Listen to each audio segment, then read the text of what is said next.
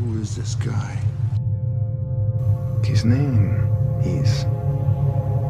Vince Taylor. It's a good name. It's a fake name.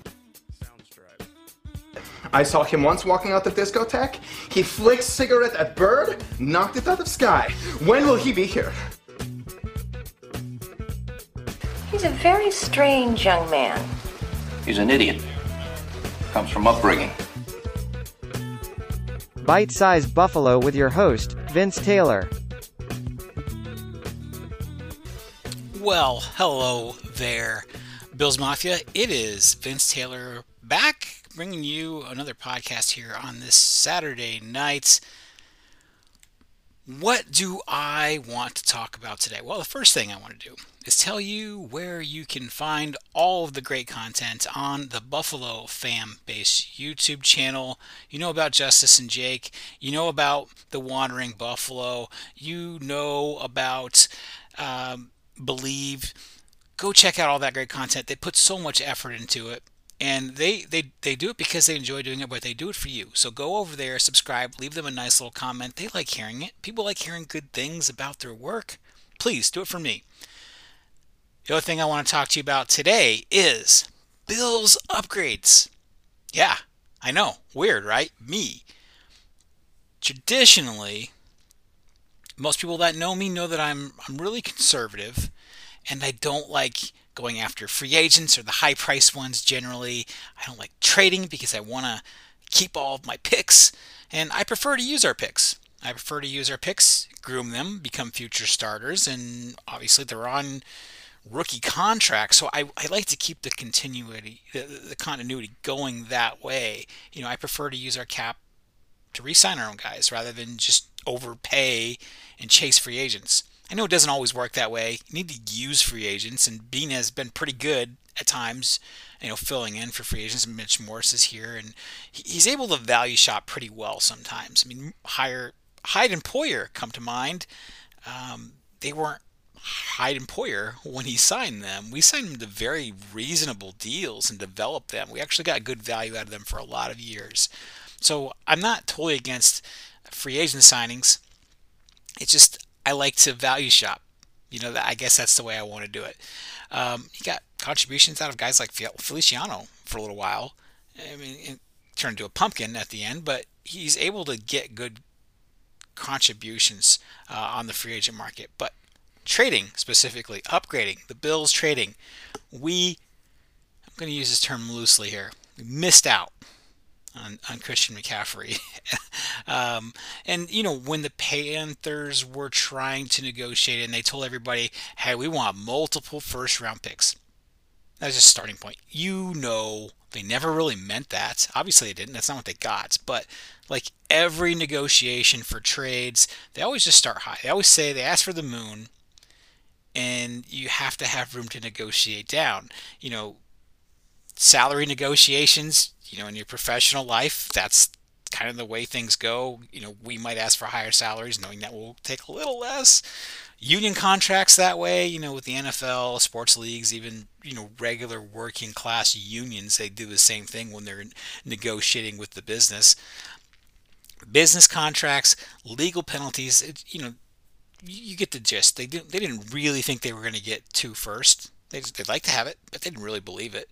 And, you know, I'm glad we didn't get them. I didn't want to give up any of that. I wasn't interested in giving up a third. I really wasn't giving up more than like a fifth. And that's it. I mean, really.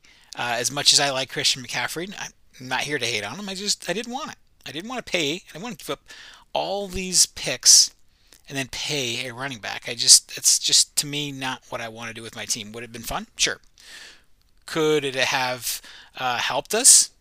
Maybe. I think the jury's out. Like, we're already the favorites without him. Like, where's the value there? Like, that we're getting back? Are we giving up too much future draft picks in order to get a little bit better now? That's kind of where I felt.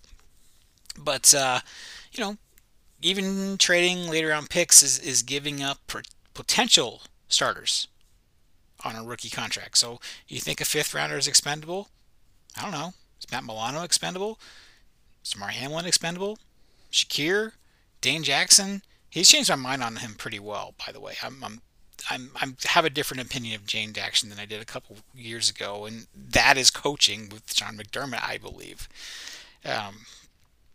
So I mean, simply trading away picks for luxury players, I don't think that's set you up for multiple Super Bowls necessarily.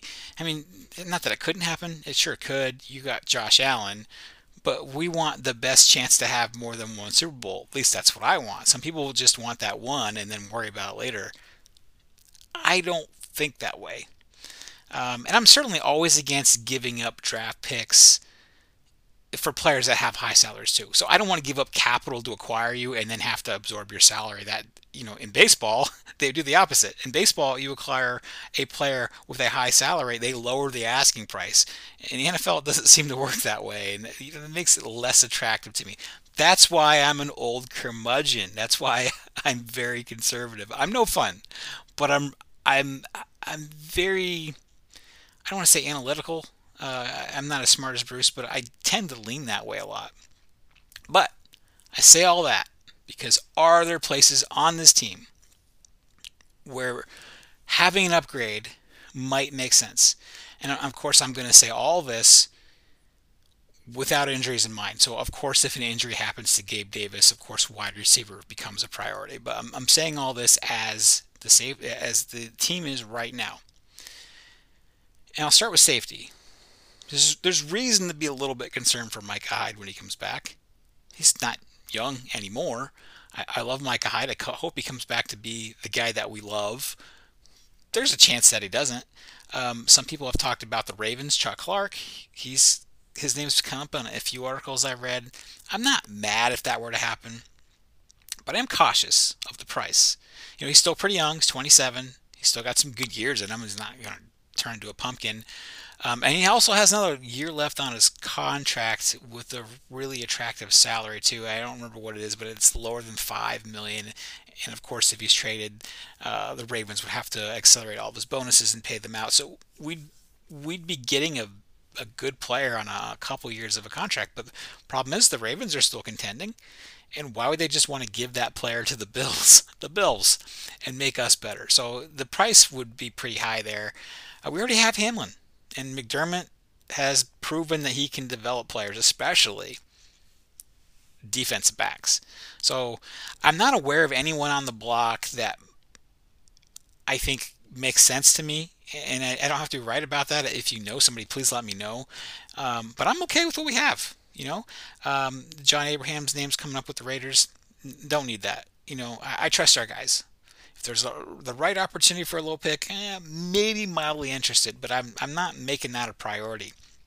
I'm going to talk about corner, not because I think we can upgrade, because I just, weirdly enough, during the off season, I was banging the table for a veteran corner. I mean, I was on Twitter in the off season, but man, I really wanted a veteran corner. I actually was pretty disappointed to the point where I thought it was almost like negligence that we didn't back that position up with somebody that was a corner. As much as we were excited about Elam, first round pick, that's what we all wanted.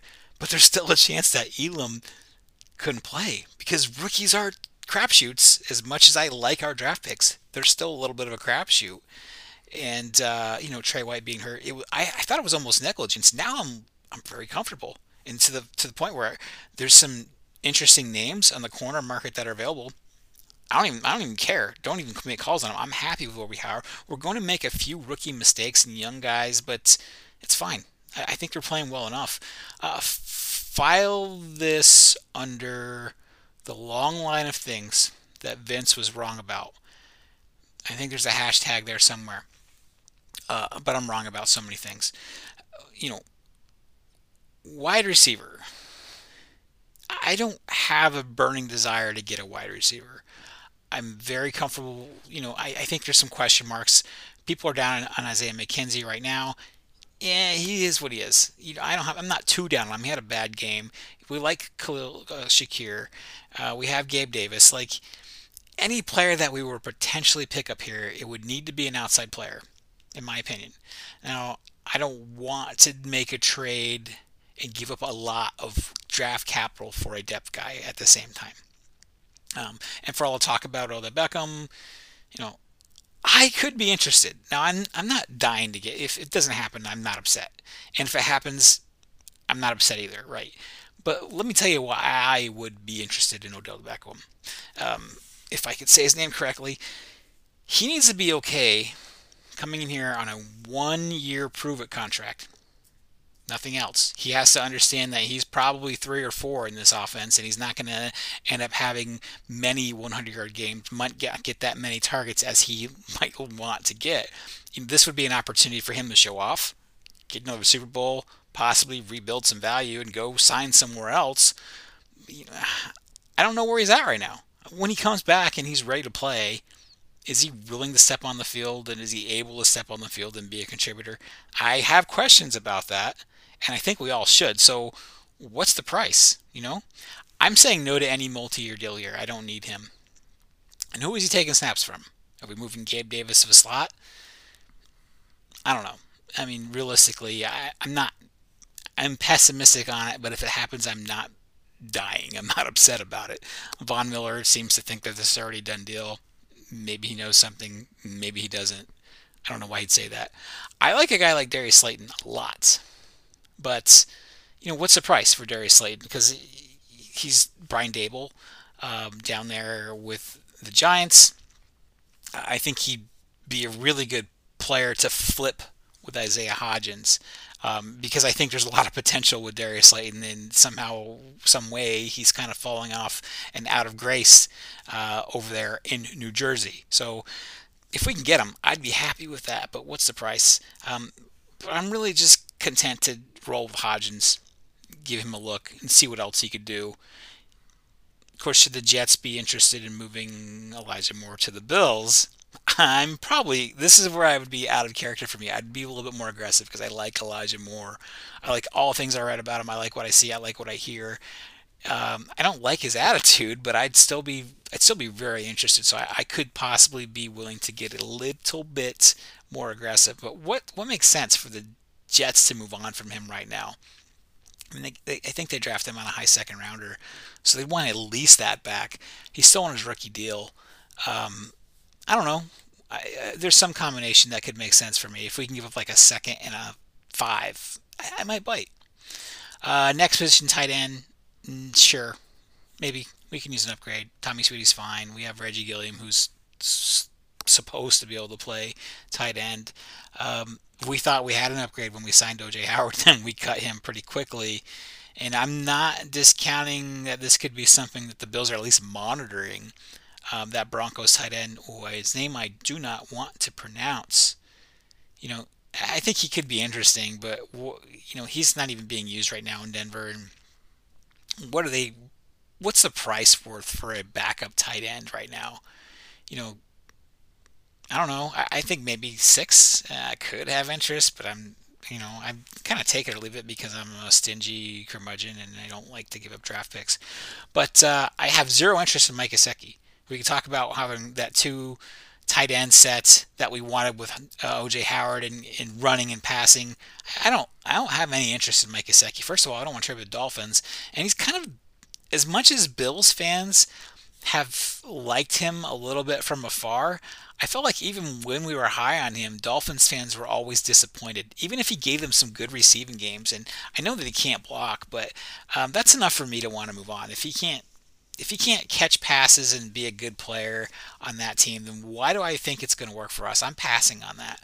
I said all that, and I'm kind of lukewarm on any of the upgrades there, right? So this is the place where I would be most interested. Offensive line depth.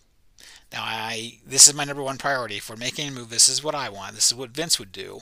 But I don't think this is necessarily realistic because these types of players are really valued, right? So I'm looking for somebody that maybe can replace Roger Saffold next year. He's got starting caliber talent, or somebody that's we can maybe develop to be a starter in a couple years. But would this player have to be on a team that's not being used right now? He's a player on a bad team, or is he stuck behind a better player on a good offensive line, and then just there's blockage there? He just doesn't have room to go.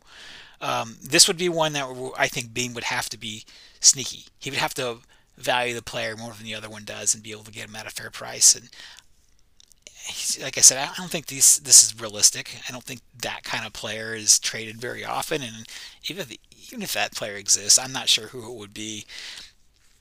Read an article today about Isaiah Wynn from the Patriots. It'd be fine if we want to upgrade our tackle. I think he gets a little bit of a bigger salary. Doubt Billy B is going to want to trade with us. So I don't know. I'm not giving up on Spencer Brown there, and I don't think anybody should be. I just want some options there right now.